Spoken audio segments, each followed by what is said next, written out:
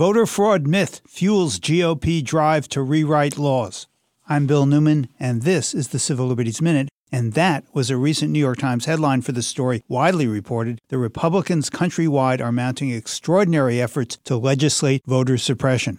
Last November, there was record voter turnout across the United States and no fraud. Nevertheless, state legislatures across the country are pushing to enact laws that will make it much more difficult to vote by eliminating no-excuse absentee ballots and otherwise constructing numerous other obstacles to absentee voting, by minimizing early voting days and reducing the number of hours polls are open on Election Day, creating long lines, and effectively eliminating voting places in neighborhoods of color, and by closing popular voting places like college campuses and voting centers, and by ending automatic voter registration at motor vehicle offices, and by curtailing early voting on Sundays when many African Americans vote after church. The racism is palpable.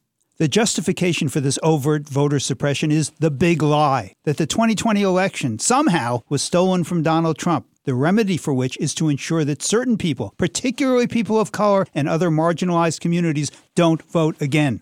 The consequences of a successful legislative push for voter suppression would be dire. As a Democratic state senator in Iowa summarized, on this path, we're not going to have a working democracy.